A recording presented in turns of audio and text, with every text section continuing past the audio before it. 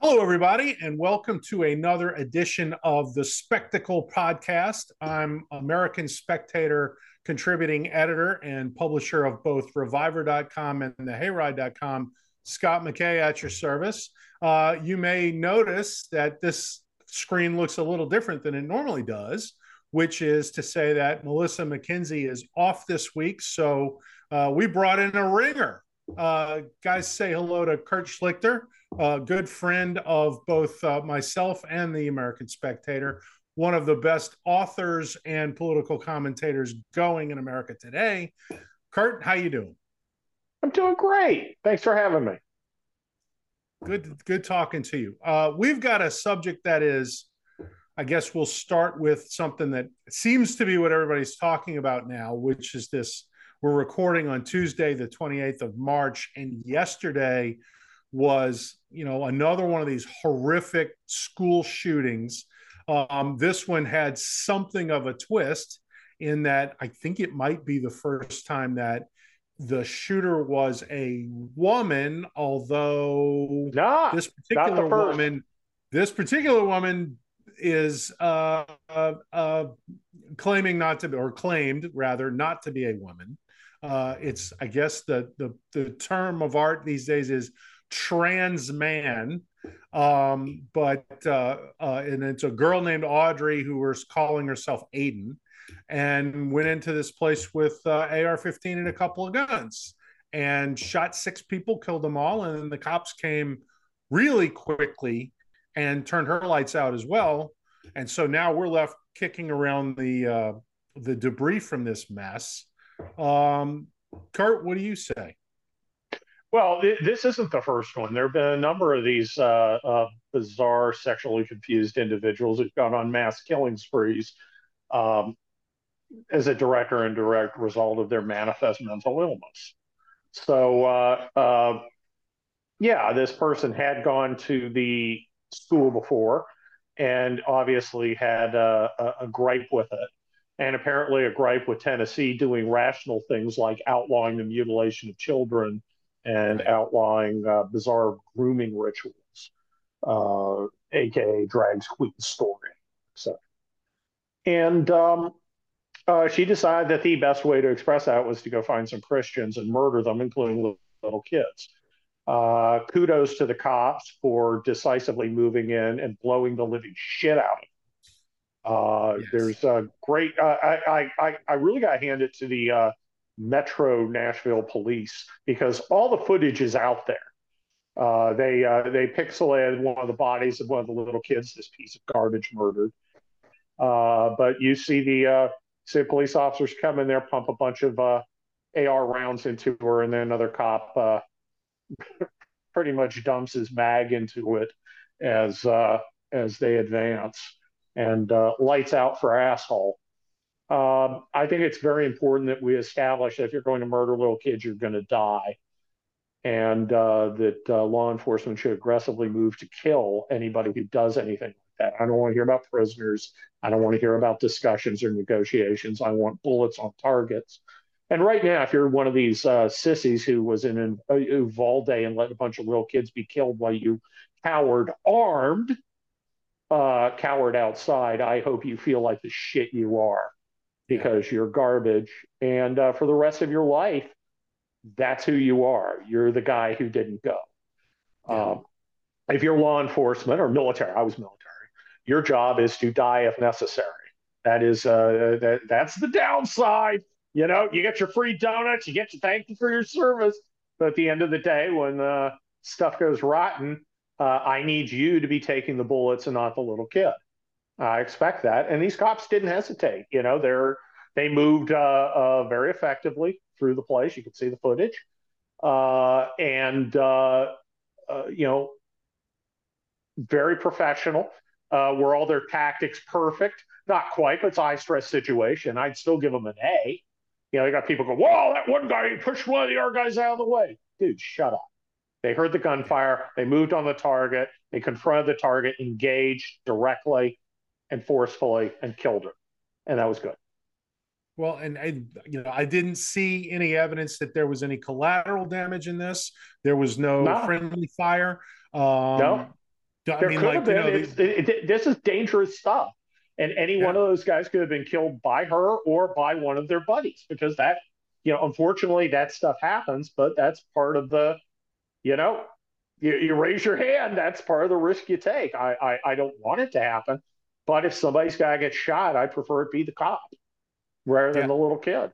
I just Well, that's how it goes. That's why we and respect them, look, that's and these that's guys do deserve Nashville. respect. Yeah, that's Nashville compared to Uvalde. Oh, And look, the left dined out on that tragedy, that atrocity, whatever you want to call it. I mean, they're still doing it, and my guess is you're going to see with this incident in Nashville, um, it's memory already hole. done. Yeah, Yeah, it's it's done. already done. Yeah, Yeah, and it's the wrong killer. It's this trans weirdo who decided to, look, I'm not trying to be Mr. Sunny guy, but most people who have a gender dysphoria thing have no desire to hurt anybody else, and they should be treated with respect. They've got an issue as long as they stay the hell away from me. And little kids, they could do what they want, and nobody should go and bully them or pick on them. That's stupid and low class. But this one had a gripe. This one, Nashville recently passed some laws protecting kids. That was important. And this person didn't like it and decided, well, I'm going to murder some Christian children because of it. And, that doesn't fit the narrative that the left wants. The left wants, another of these Christian Republican NRA members um, murdering because of racism, which literally never happens. right. Well, Because for the any one of they those things, any of those things, Christian, NRA, gun loving, Republican, all of which I am, none of those involve hating other people just right. because of who they are. Well, You hate the people one for that what they do, that's fine, but not what they are. That's stupid and unchristian and un-American. well, and the one they keep coming back to over and over and over again, when they try to push this narrative is Dylan Roof, right? Who was the one in Charleston that Yeah, shot up didn't the he get black the death church. penalty? Good. Yes, and the thing about I don't him was, understand why he was taken alive, frankly. well, yeah, I don't either. But the common thread between that one and this one is these are attacks on Christianity and Yes, Christians, which is exactly. And something that's, you're absolutely not allowed to talk about. Which yeah, I think that's it's right. about time we force that into the conversation. Yes, yes. All these people, the common thread was these were murders of Christians. Dylan Roof murdered black Christians at a black Christian church. I don't think he'd have hesitated to kill white Christians. Uh, he just hated Christians, and this evil weirdo yesterday also hated Christians, and decided, it's going to go murder. And that's, there. Look, get on social media. There's a lot of hate to Christians, and there Yes. were folks celebrating yesterday. Well, if there's really a God, how could a church be shot up? Okay, theologist. It's nice that a guy's both qualified as a theologist and an asshole. Right. It, look, you got to understand, and I'm right about this at town hall later this week. Some of these people hate you and want you dead. They literally want you dead. They don't think you are a human being. They think you are something other who doesn't deserve to live. Now, I freely admit, I think that anybody who goes and murders little kids is other and doesn't deserve to live. That absolutely, you got me. But I don't feel that way about other people. And that these people feel the same way that the socialists in Russia, the socialists in Germany, because of course National Socialists, or the Khmer Rouge, or Castro's people, or the Red Chinese, or any other communist socialist murderers felt. These are others. They are subhuman. They are unworthy of life, and you may do whatever you wish to. And you have to understand that they're actually serious about that. If they had the power to do it, they would do it. This is why they're so eager to disarm you. No one wants you less able to defend yourself for your own good. They want you less able to defend yourself so you're less able to defend yourself. Well, yeah, And I mean, it's really something. You spend any time on Twitter, and what you'll see is these same people who are making these otherization statements about Christians and people that disagree with them politically. They're subhuman and like everything you just said, are the exact same people that go on and on and on about how you need to give up your guns for the greater good. And it's like, well, you just said I was subhuman and didn't deserve to live, and now you want my gun. That Yeah, seems like you're asking an awful lot of me without providing much yeah, in return, right? yeah. I know. I'll get right on that. And you look what happens in a place like Australia or England, and you have people Yeah. getting arrested for tweeting things because the government doesn't have to fear the people. I want the government terrified of the people, that the people will throw them out of office, that the people will not pay their taxes, that if they turn actively tyrannical, in our American Revolution, which of course we're nowhere near, but you give up your guns, that option goes out. The option of the citizens taking back the power in the country goes out the window. And I Right. don't propose that happen. It may not be fashionable to talk about among the regime, but the regime wants to preserve its own power. I say the power should be among the people, and power comes from the barrel of a gun. I think that's well established through history for sure. Okay, let me insert another topic because you mentioned Great Britain. I saw something this morning that blew my mind, which is that the leaders of the UK, Ireland, Scotland, and the mayor of London are all either of Pakistani or Indian descent. And this is just a few years after the grooming scandal in Rotherham and other places in England, which were basically Pakistani gangs that were turning native English girls into prostitutes. And the whole country went absolutely crazy about that. And 5 years later, they've elected people of the same ethnic stock to run the entire country. I don't know if that has anything to do with anything, but Well, that is just a I shocking, amazing thing to me.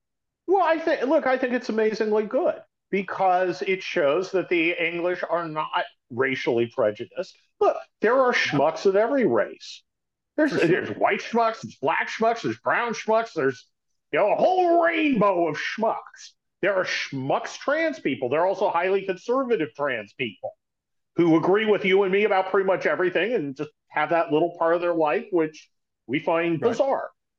But I look, I think you should vote for the best person. If you are an English subject, because they're not citizens, if you're an English Yeah. subject and your family came from India and you're the best person to be the leader, or you could convince people that you're the best, you should be elected. So I give credit to the British for not allowing racial prejudice to guide them about what they are. I think it's an interesting and fun fact, and to the extent it is anything, it's to the credit of Britain. To keep in mind, uh, the mayor of London is very left wing. The uh, prime minister is conservative.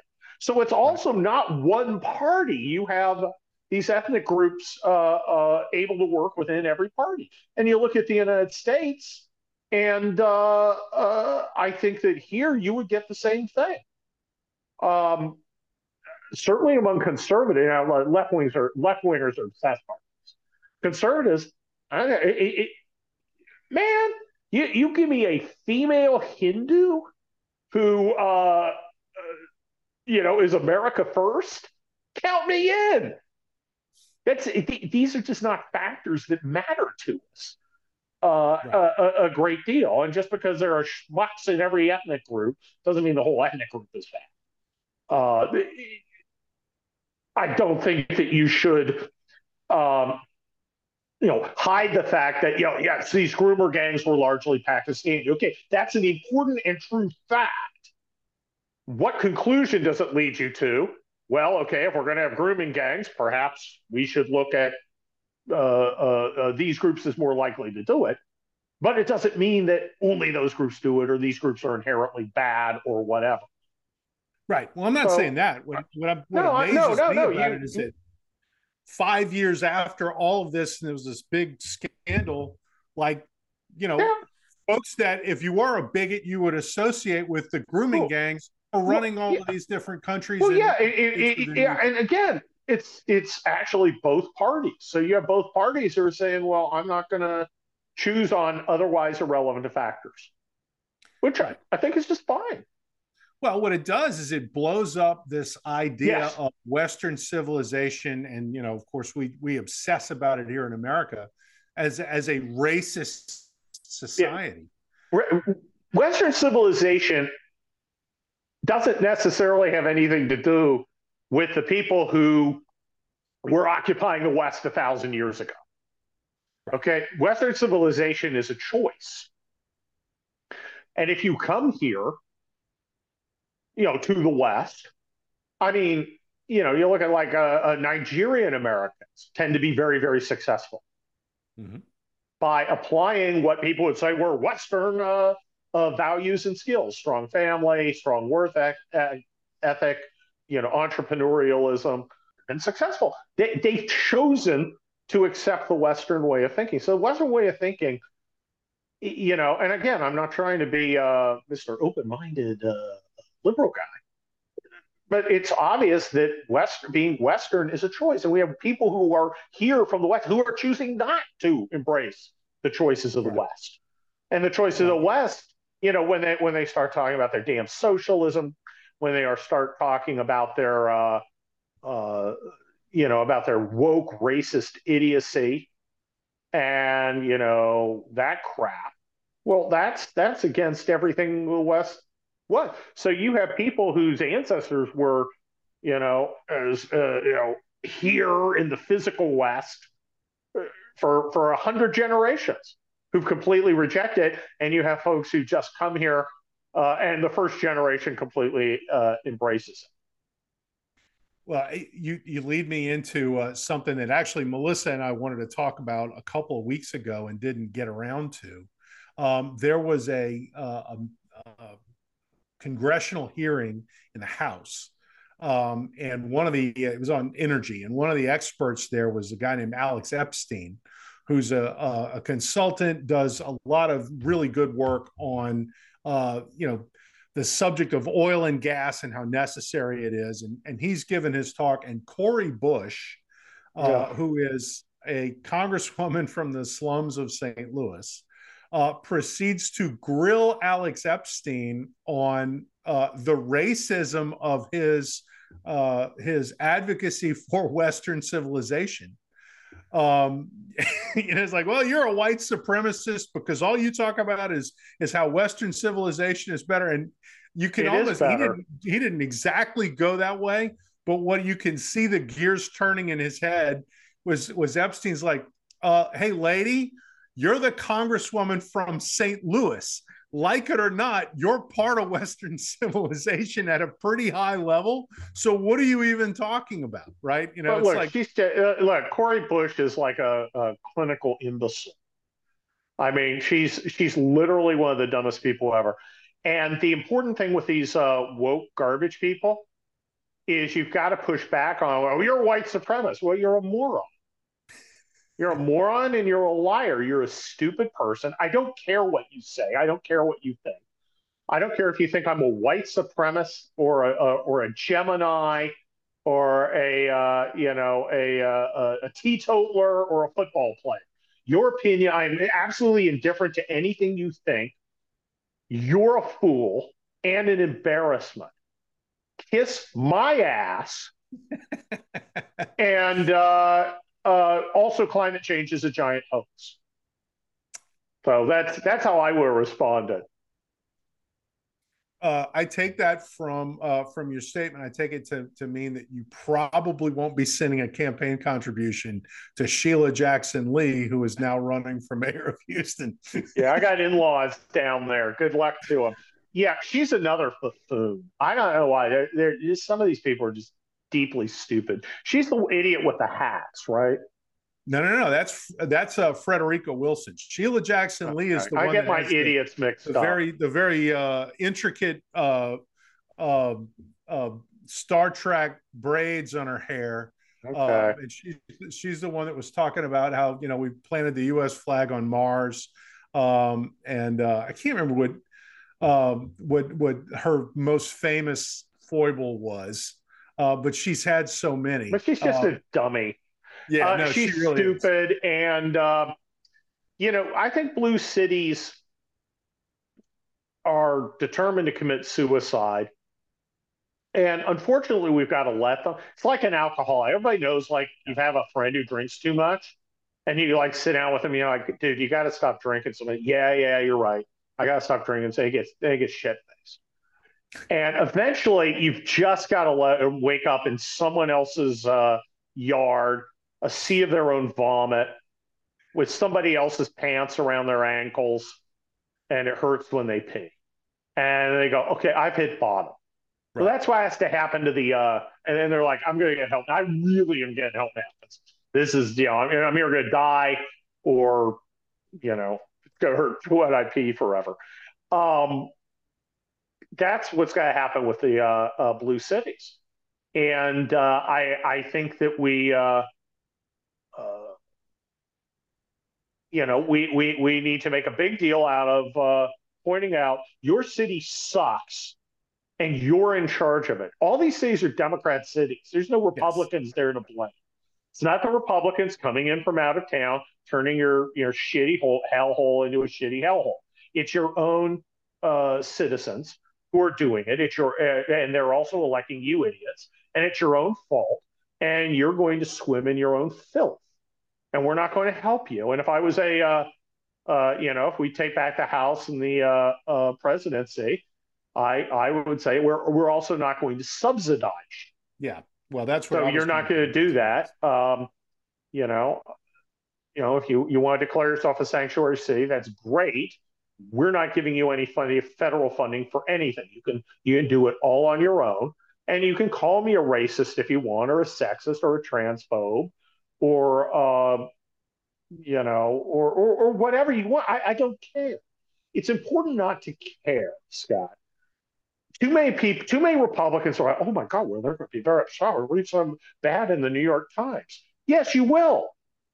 You know what will also happen if you submit? You'll read some bad about you in the New York Times. You can't suck their toes hard enough to make them love you. So don't try. You've got a bunch of advantages here. You save time, you save dignity. It's wonderful. Stop caring. If somebody comes up to you and calls you a racist, well, look, if you're a racist, that's between you and God. All right, so you deal with your own conscience.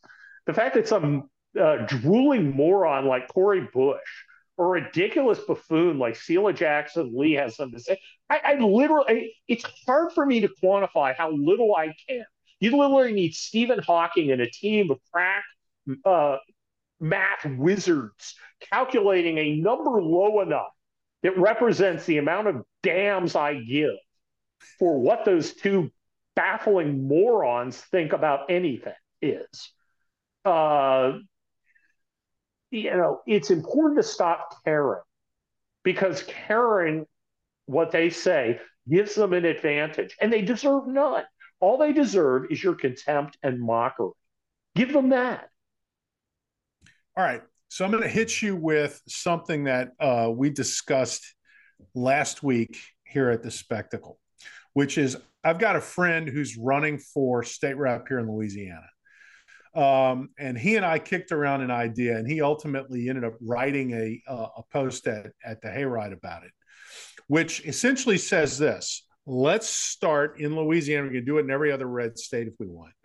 Let's start a voluntary program by which we'll suspend the sentences of criminals if they agree to voluntary banishment and a bus or plane ticket to a sanctuary city that our attorney general will designate. The criteria basically for that is that the district attorney in charge of the place doesn't charge criminals for felonies. In other words, the Soros DA places. So you can, instead of great, you're sending them to me. Yeah, well, you live in Malibu though. You're not exactly in LA. No, so I live in Los Angeles County though. Well, you may have to worry. Well, look, I'm not worried though, as I live in a rich liberal area by the beach, and they're not going to let criminals come here. They regulate that. The defund the police thing, that's for the peasants. That's not for here. You think the cops in my neighborhood are going to let some hobo gamble down one of the residential streets? That's not in the cards. And then you'll get lectured. My neighbor like, he said, Don DeSantis is an authoritarian for not being more open-minded. Also, oh my gosh, there's someone with dirty clothes in my neighborhood. A SWAT team shows up. And that's, I'm one of those guys who, look, I'm a blue state lawyer. I live fine. Okay? I live fine. I'm inside the palace in the feudal system. So it's fine for me. It's all these, it's regular folks, who may not live in a rich liberal area by the beach who are suffering, but they're also the same dummies who vote for Democrats. So it's kind of on them. Right. This is, look, I believe in pain as a teacher. There's two ways you can teach: other people's experience or your own bad experiences. I prefer to try and learn from other people's experience because I'm not an idiot, but there are a lot of stupid people who need to learn from pain. So let them learn. They're going to learn one way or the other. It doesn't necessarily have to hurt, but if that's how you choose, that's okay with me. I'm not going to suffer the crime problem to the extent they are. I'm not going to suffer the economic dislocation. I'm not going to suffer a lot of the hassles that they have. There's enough that makes me think maybe I should leave here, but not so much that I have to. And my advantage is I can if I want to. Most of them can't. So keep voting Democrat, dumbass. All right, so we can mark you down as pro or con on the voluntary banishment. I'm all for sanctuary cities. I'm all for it. What's the argument against it? Well, you're sending criminals to us. You don't think they're criminals. If you thought they were criminals, you would arrest them. Right. And people like them. But you don't. You coddle your own criminals, so you're bigoted against somebody else's criminals? Like, how does that work? Just make sure it's people who are convicted of analogous crimes that do not get charged in those venues. Right. So if it's petty theft. If it's a petty theft guy, we don't charge petty theft in LA. You guys don't mess around in Louisiana. You got Angola State Prison. There's no BS in Louisiana. Well, we do have Soros DAs in New Orleans and Shreveport now. Oh, really? And and I mean, the crime rate. Well, as I understand, New Orleans is a paradise.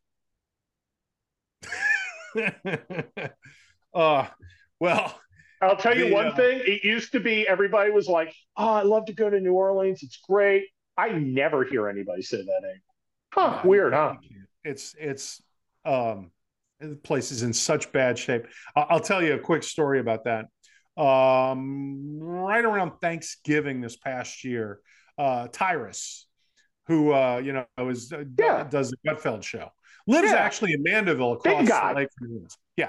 Oh, well, you and I went there. Yeah. He's doing a comedy tour back in October, November last year. I guess he's still on it, but so the New Orleans one was going to be like kind of the homecoming episode of that tour. So we're it's in a place downtown New Orleans. We're standing out front. Across the street from the theater is the Roosevelt, which is a really, really nice hotel. In fact, Kirk, you've been there. No, you put me up there. You get the Sazerac cocktail and all that. Oh my gosh. You got to bring me back to Louisiana, by the way. Well, they may not be to New Orleans because I'm about to tell the story. So anyway, we're looking across the street right in front of the Roosevelt as we're standing in line to get in the theater. Again, that's like a Ritz Carlton or Waldorf. It's something that's a nice place, or Yeah, what? no, it's a super nice hotel. I mean, you can't Yeah, it get was any nicer. nice. Anyway, there's a guy and his female companion, and they're quarreling out front of the hotel. And Uh-huh. this quarreling consists, of raised voices and then F bombs. And then she hits him and Oh, then he hits her.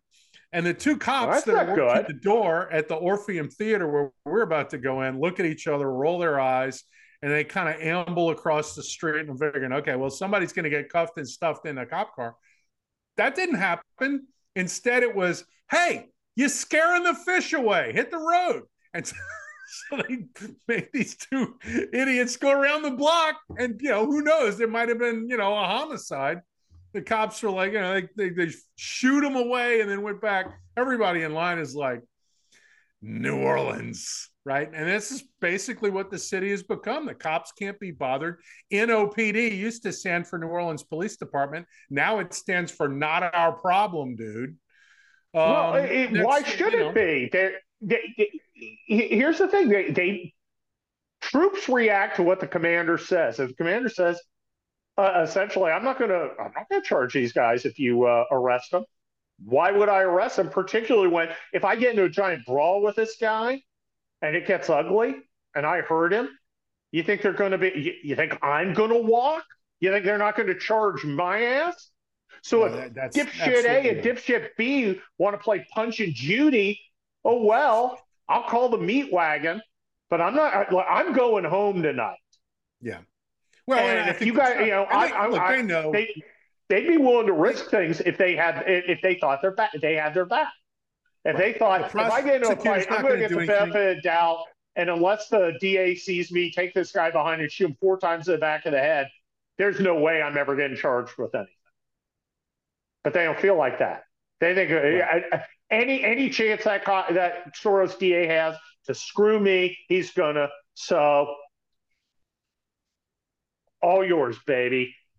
Well, and it's not just that because every judge in that city, and this is true of all these blue cities, all of these judges are hardcore lefties. And even if the prosecutor wanted to push these cases, lots of luck in front of the judge who's going to look for any kind of way to throw these cases out that they can. So, I mean, everything has broken down in a lot of these places.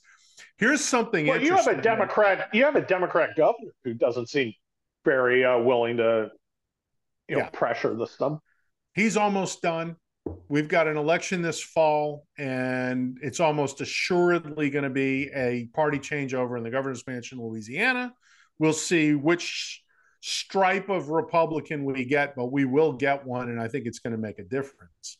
Here's something interesting, and we talked about this a little bit last week, and I want to get your take on it. So, in some red states where there are blue cities that are dysfunctional, what you're starting to see is state legislators and the governor beginning to kind of wedge their way in to see if they Yep. can't do something about this stuff. And Yeah.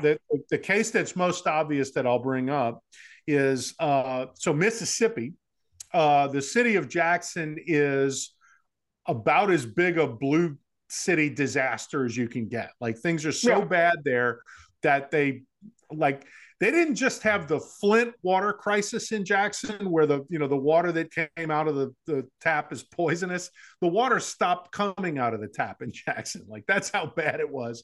And it wasn't because the pipes were old. Democrats. Right. The pipes were old and full of lead and all this. Like they literally went from 11 certified engineers working in the water system in Jackson to one, and stopped collecting the bills from the people of Jackson because they couldn't make the software work and they didn't want to shut anybody's water off when they were getting $2,000 water bills for a 1-bedroom apartment. So like the whole system broke down and the federal government has now thrown $800 million into the kitty to try and fix it. And the state legislature has stepped in and said, we're going to do a regional water authority because the city of Jackson is not going to do their own water system ever again. And this is now being called apartheid. But then the other really interesting Well, thing. no, I don't support. I think the city of Jackson should run its own water system. I think it should. I don't think outsiders should assist because I think that's condescending, And I know where you're going and with this. that's you know, And if the water system produces no water, and then water system tough produces no shit. water. I'm sure they'll be able to figure it out using let's see what indigenous knowledge and land acknowledgments and consensus building among multiple gender identities. I look. I believe in consequences, man. You're too Yeah. stupid to run a water system. Your people don't get to drink. Vote accordingly. So here's something else that's happened in Mississippi that is, I think, really actually going to start to play in a lot of places. Um, so Jackson's crime rate, it doesn't qualify as a major city, right? So like when you see like the murder capitals of America, like Jackson doesn't measure up because the population is not big enough. Having said that, Jackson plays in the big leagues on murder, right? Like there's zero law and order there. Um, so, and like their car theft is a thing in Jackson. It's like an art form there. But, the deal is that's the state capital, right? So the legislators park their cars. They've got a Jackson Capitol Police that patrols like the Capitol complex. But if these guys like go to lunch somewhere off campus, like this has been a couple of pretty heavily publicized incidents of four legislators take somebody's car and they go to this lunch place and they come out of the lunch place and the car is stolen, and it sort of pisses them off a little. So basically what has happened is they have now thrown a pile of money at the Jackson Capitol Police, which used to basically patrol the Capitol compound in Jackson. It's now got 300 officers, and it patrols basically all of downtown Jackson. Not only that, the state legislature has built a court system that's like the judges are appointed by the governor, right? So they're not even elected by the people of Jackson.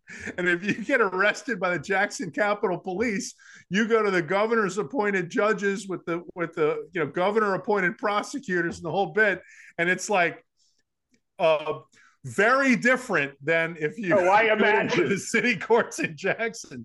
And well, so this has now been called apartheid. And they're like, we've got to break this down. And filed all these lawsuits and this whole thing. And it's like, well, we don't have a say in how this is run. It's like, yeah, you do. Yeah. You can vote for governor. That would lose that election, unlike the city of Jackson where you win them all, right? Well, I think I look at what happened in El Salvador, where the president down there said, we're sick of having the highest murder rate in the world. So he basically sent his folks in and arrested all the gang members and put them into a real prison, not like the fun prison where they get to hang around all day and gang. It's like basic training prison where it's like, you over there, move. And don't they have something like 45,000 people? 1% of what it was. They have like 45,000 people in that jail or something? Yeah, just that's what you need to do. Here's where criminals are going. The problem with we have an incarceration crisis in America. Too few people are incarcerated. You've got a choice. You can go to jail, or you can not commit crimes. There's no you can commit crimes and not go to jail. That's no longer an option. You're going, and you just are. I mean, when people see things like scumbags come in with big bags and start taking things off shelves and nothing can do anything about it, right? That's a problem. And the problem is it shows that the society is breaking down. You can live off the corpse of stability for a while, but eventually they're going to look to somebody and they're like, you're Ron DeSantis, you're a big authoritarian. Normal people are going to go, well, if authoritarian means I don't have people coming in and stealing all the stuff off shelves and a hobo taking a crap on my lawn, then I'm all for authoritarians. And you will get a backlash, and it will be a real backlash.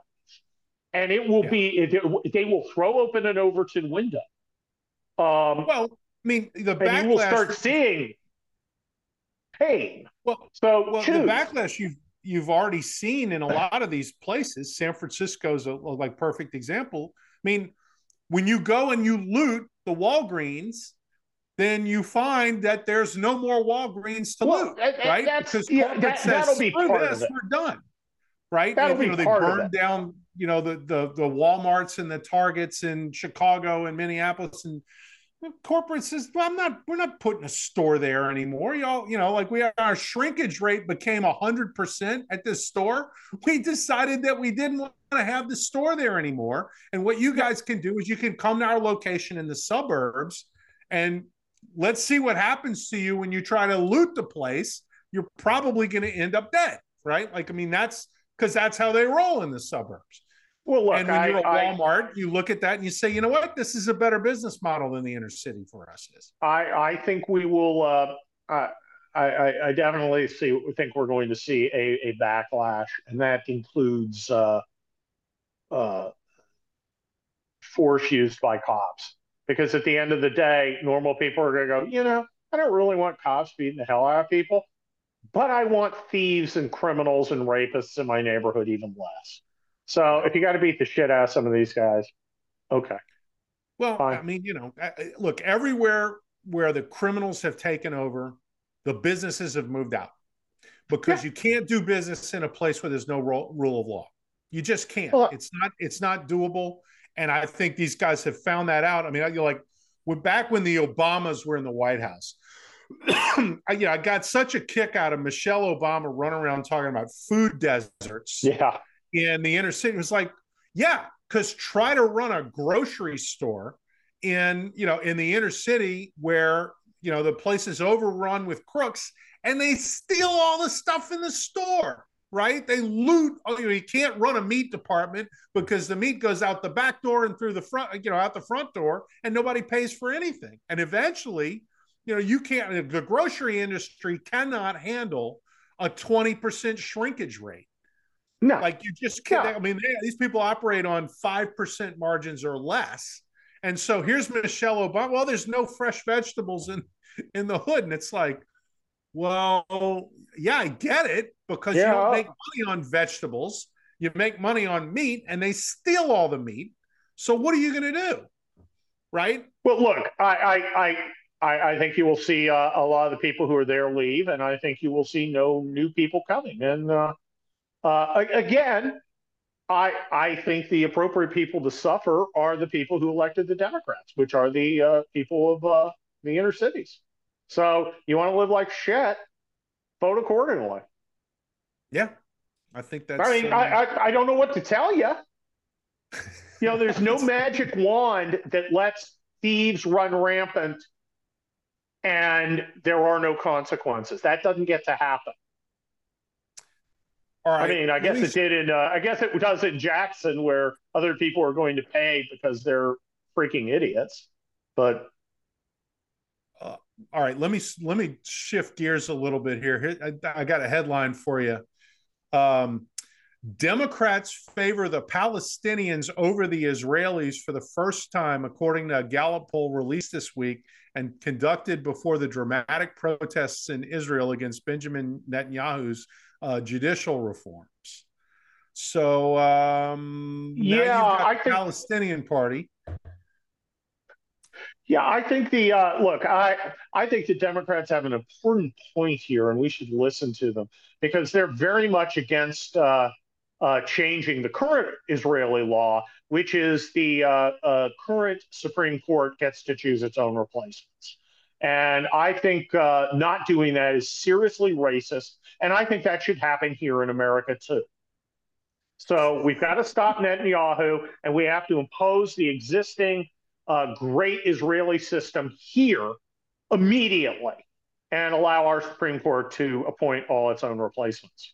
So I got to agree with the Democrats on that. I think I'm getting it right. But I don't think it's a bad idea at all, right? Like, I think it's a wonderful idea, okay, and I'm glad. Yeah, I'm glad they brought that to our attention. Seems like a a good policy, prudent policy.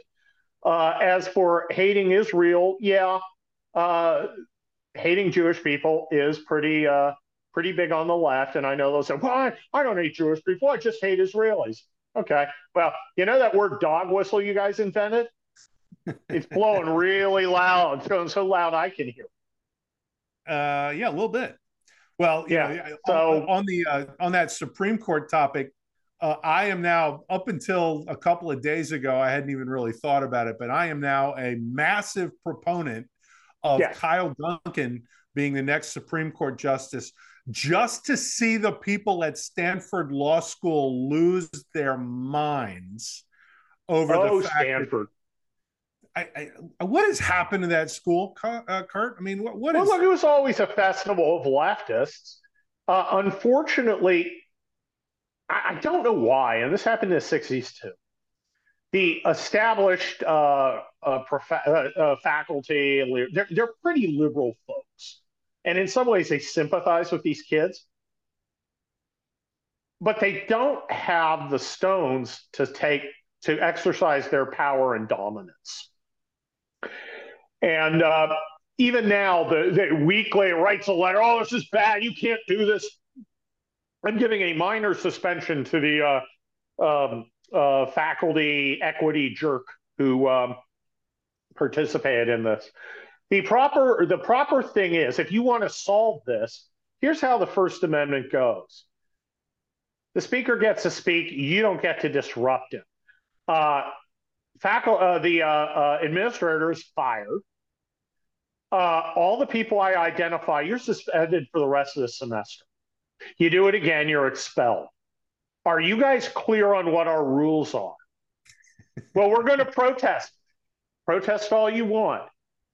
Disrupt Outside. things, Right. violate our rules, and you will join the others in suspension or expulsion. Not a game, not playing. This isn't about a discussion. This is how it is. Now, that's how it is in court. You don't get to go in and cry and scream. They're not creating lawyers. They're creating a bunch of activists. And I think a lot of people are going to see that. I think a lot fewer people are going to hire from Harvard. I think a lot fewer judges, though the liberal ones will still hire them, are going to take them as clerks. But no, I don't understand, just out of self-preservation, why these institutionalists don't manage their own institutions. I was reading Stephen Krakauer's book Uncovered about the media, and it's a nice book. Lots of lots of anecdotes, lots of writing by media people about moderate ones. It means just highly liberal ones, saying, "Well, these radicals that are coming in are really upsetting everything." Yeah, and you let them. When the dipshits at the New York Times, 300 of them protested about Tom Cotton running an article, and then they did it again with this trans thing. They even managed to get an editor fired. That was the time to go, you're at the New York Times. You don't ever do this. You, and you. You're all fired. The rest of you, if I ever hear you break ranks and bring our business outside, you're fired too. Now get back to work. It would stop. Okay, I'm going to pick up on something you just said, talking about the topic of people getting fired. What do you make of the chair of OpenAI talking about how Chat GPT is just going to make a whole bunch of jobs go away? And I asked this because last week Melissa and I did a decent chunk of the podcast talking about the technological change that AI has sort of imposed on more culture than the economy. But this guy's now talking about the economics of all this. Where do you come down on that? Well, I think, first of all, I don't think we should be calling it AI because it's not intelligence. It is pattern recognition, Right. and information gathering and processing.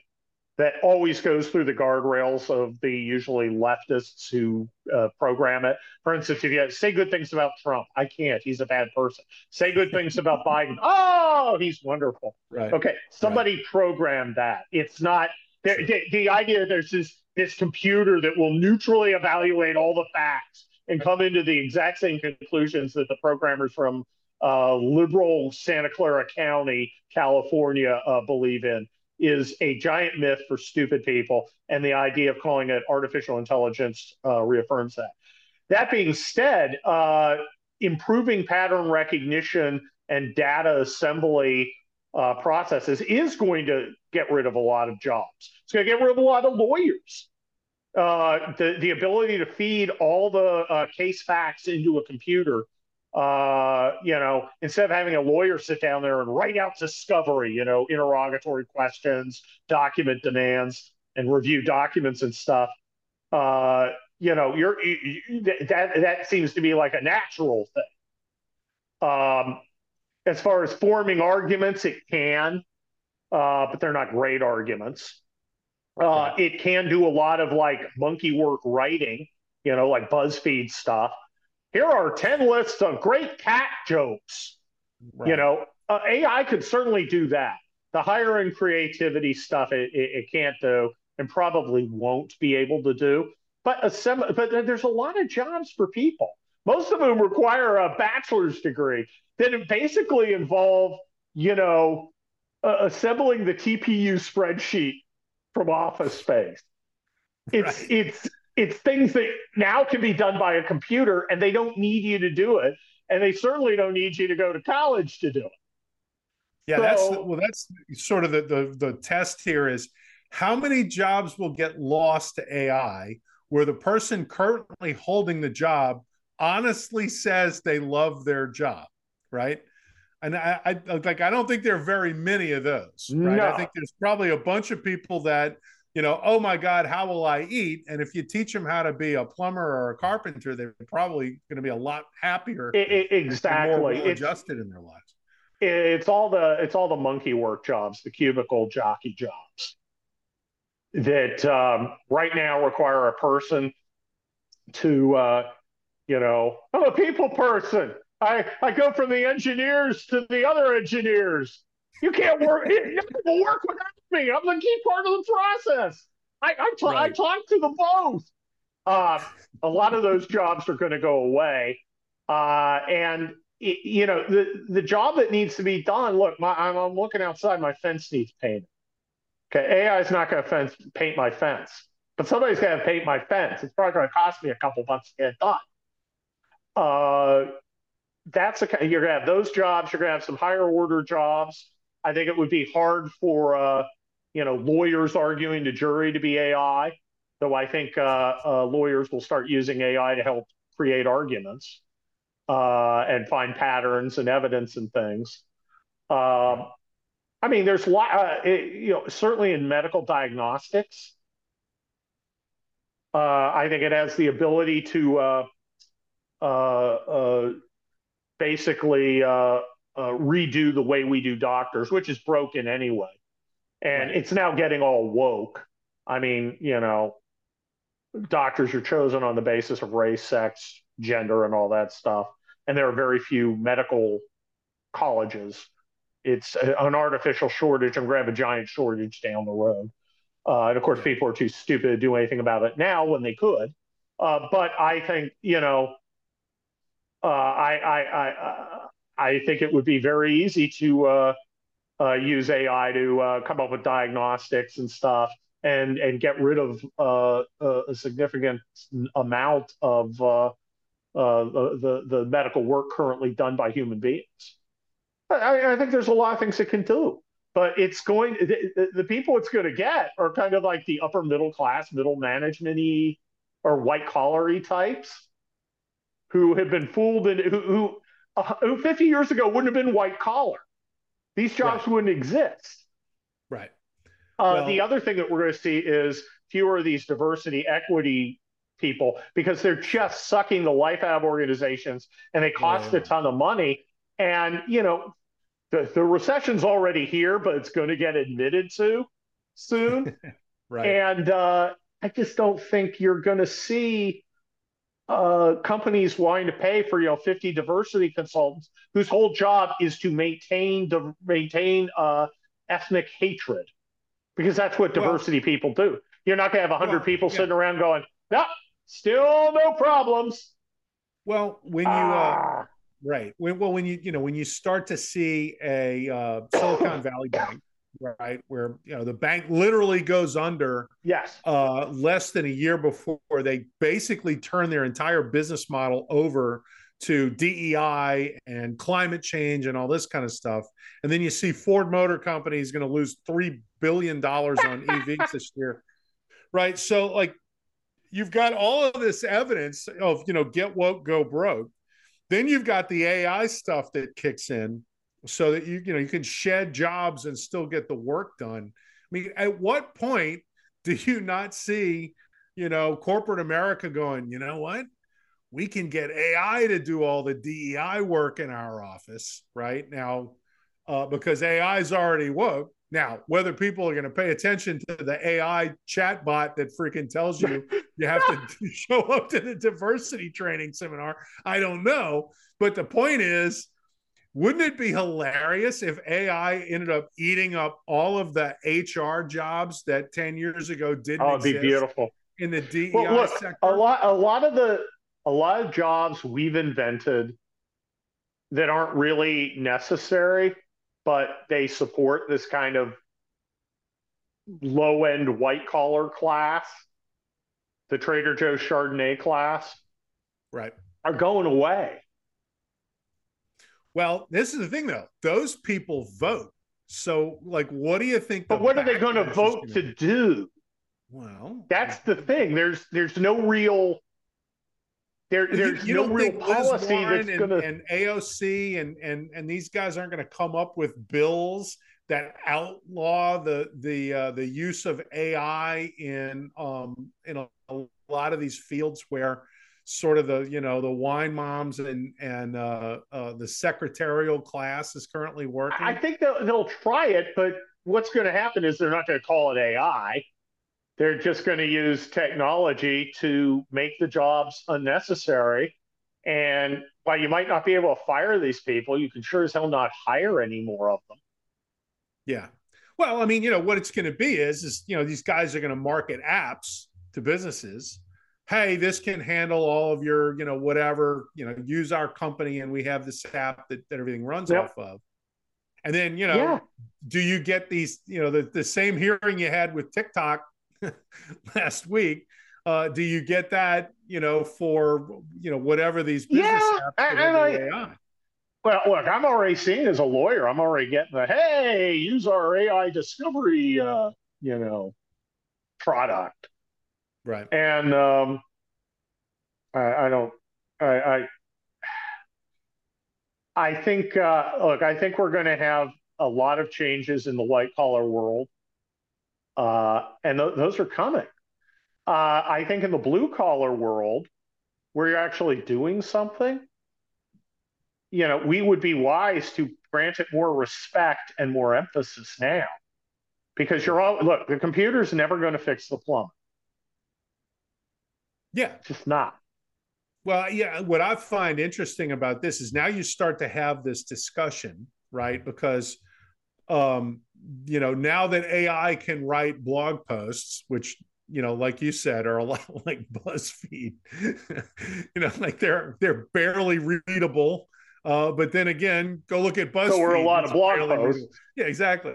So it's kind of the coming to fruition of something. I think it was Ted Cruz who said it back in, I think it was the 2016 presidential campaign, was saying, look, if all of these illegals coming across the border were displayed, if they all came with journalism degrees, It'd be a crisis.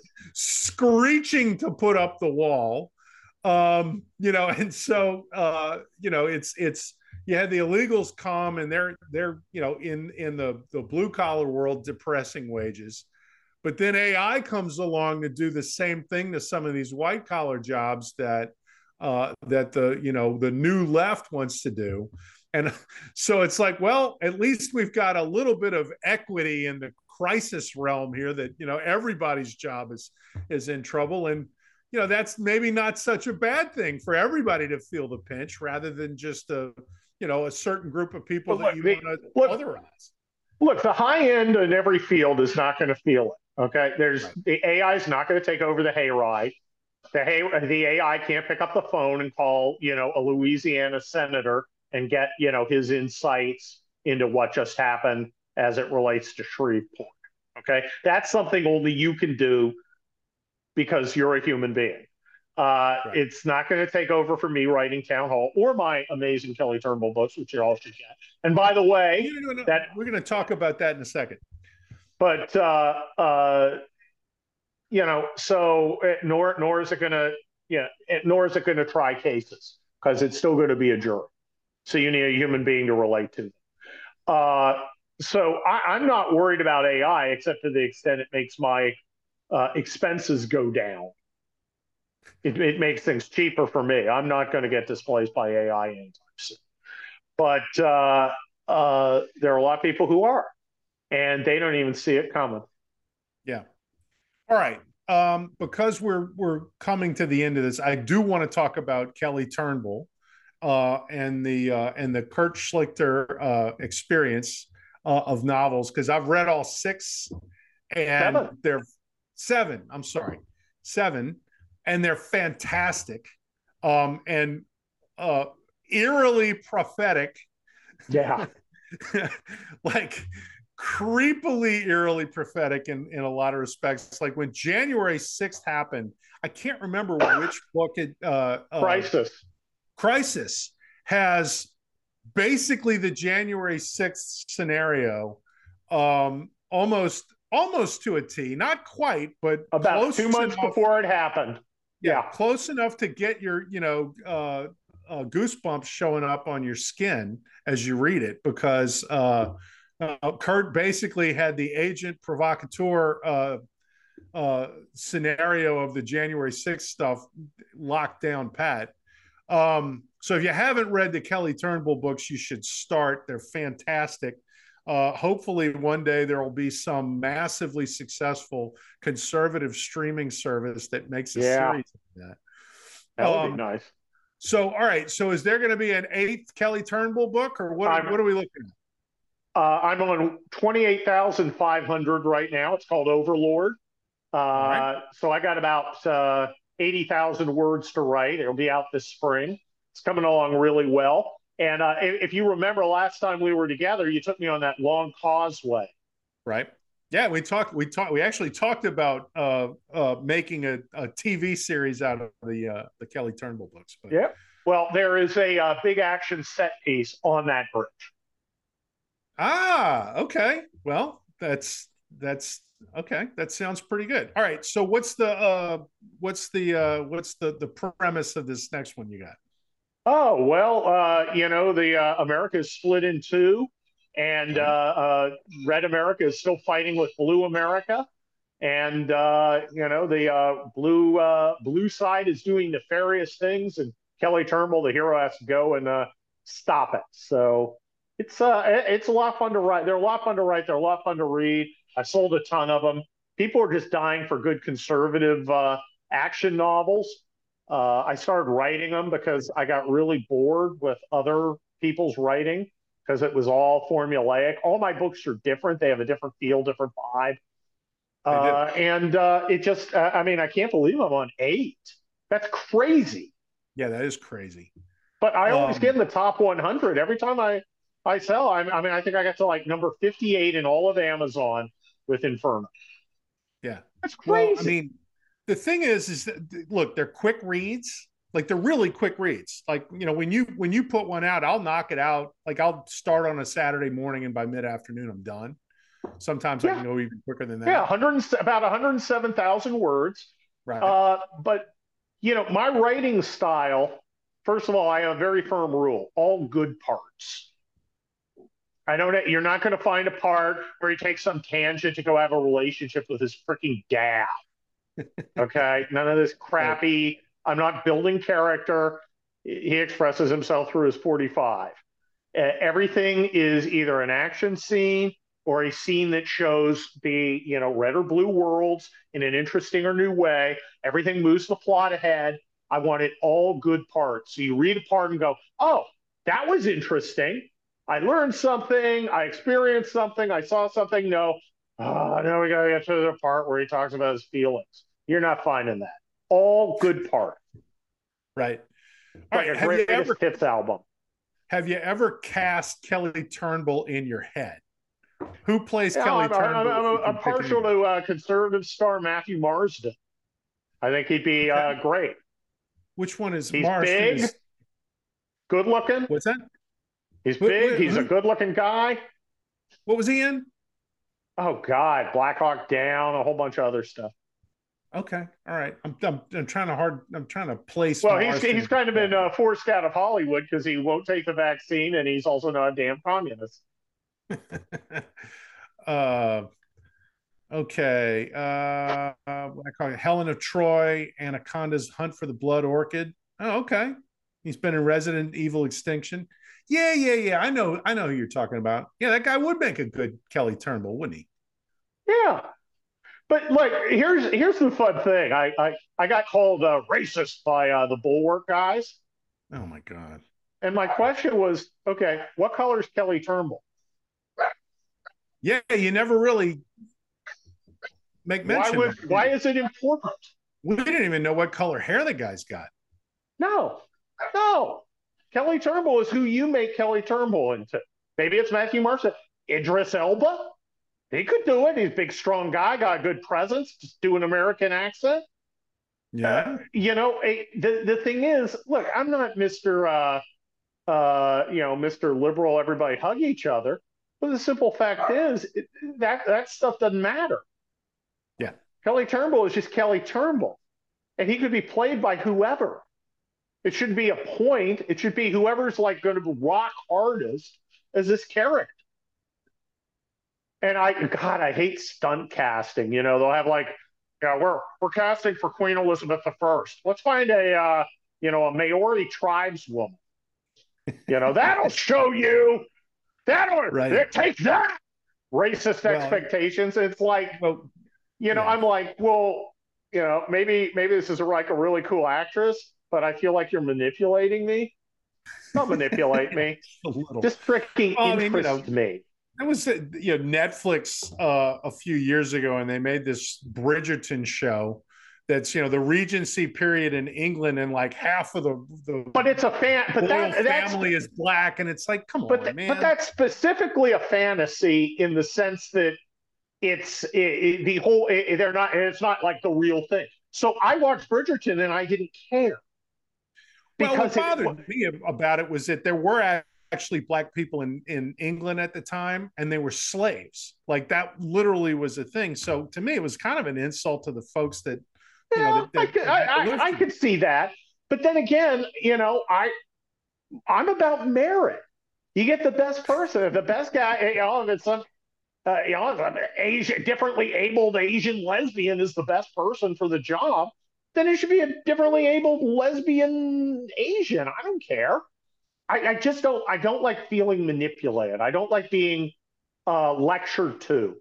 And if you're like, all right, ta-da, this person, I've gotten a trans man to be this. Shut up. All right, so stop trying to manipulate me. Where do you come down on 007 being cast as someone other than a person of power? Not real interested. If they're doing now it's like a woman. Okay, that's stupid. Well, this is my but thing. like I said, Idris Elba. I mean, I think he'd be a great James Bond. He is. To me, what I didn't understand was like, okay, he's 007. Ergo, there are at least 6 other people in that program. Why don't we make 006 or 008? Idris Elba or whatever. Look, if Idris Elba can let's have the entire agency. We could branch this franchise off into all different kinds of characters. Look what Marvel did with their deal. And I never understood, why does it have to be James Bond? Like let within that universe.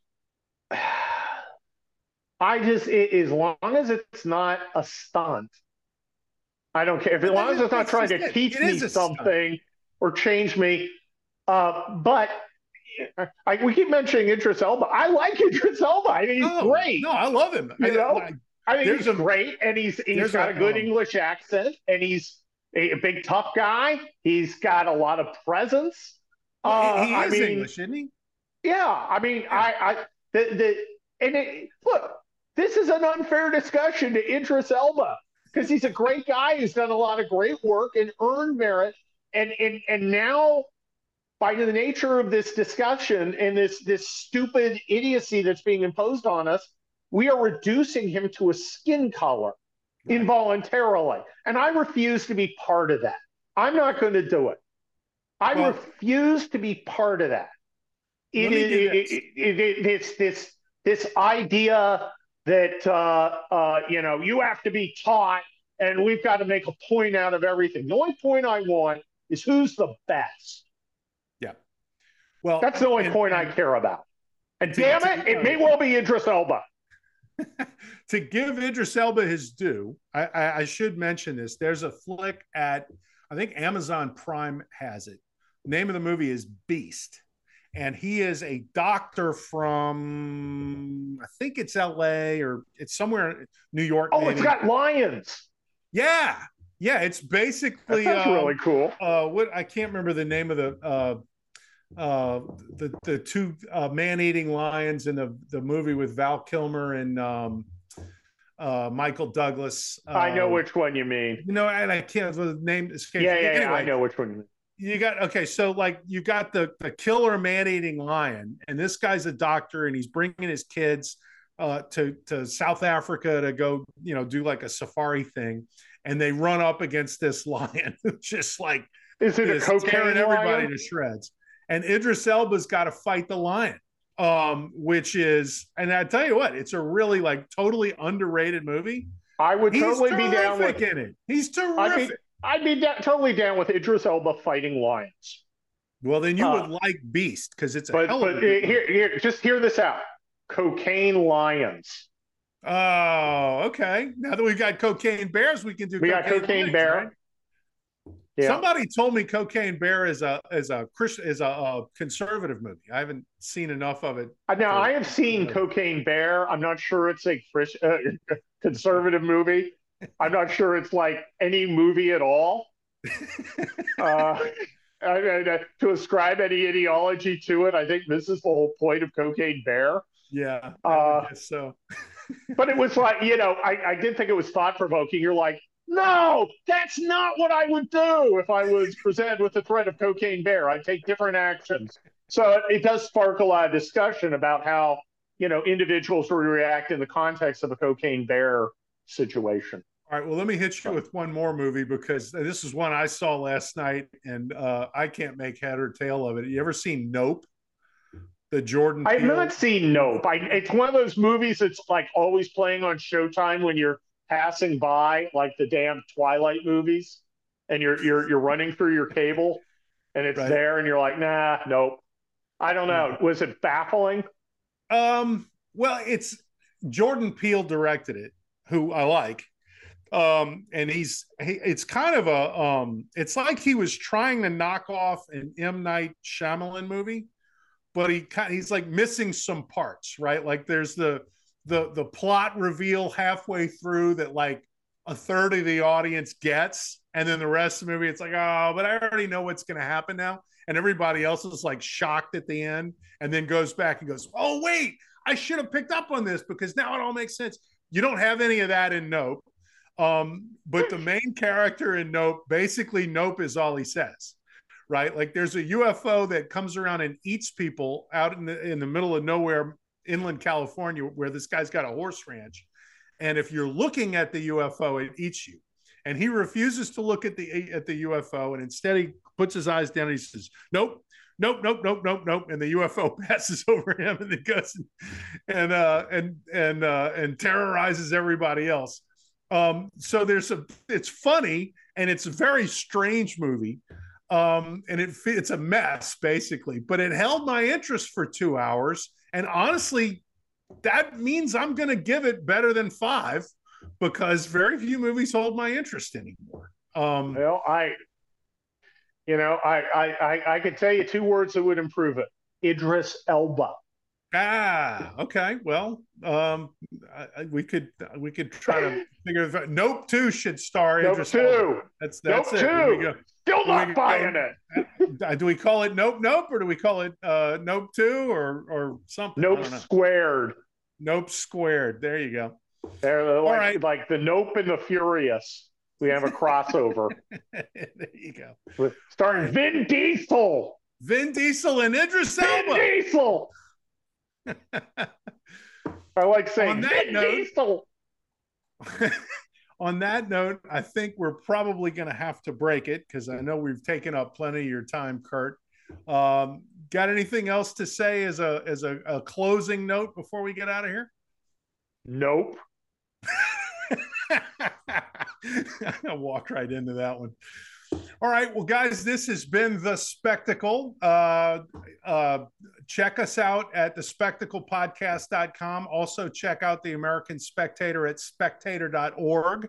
Check out my sites at reviver.com, rvivr.com, and thehayride.com. I've got a new book coming out about Obama and the fundamental transformation of America, which I'm trying to make sure it's not the most depressing thing you've ever read, but it will fill in a lot of gaps because pretty much everything that's happening now got its inception during the Obama years. But that's a full discussion for another podcast.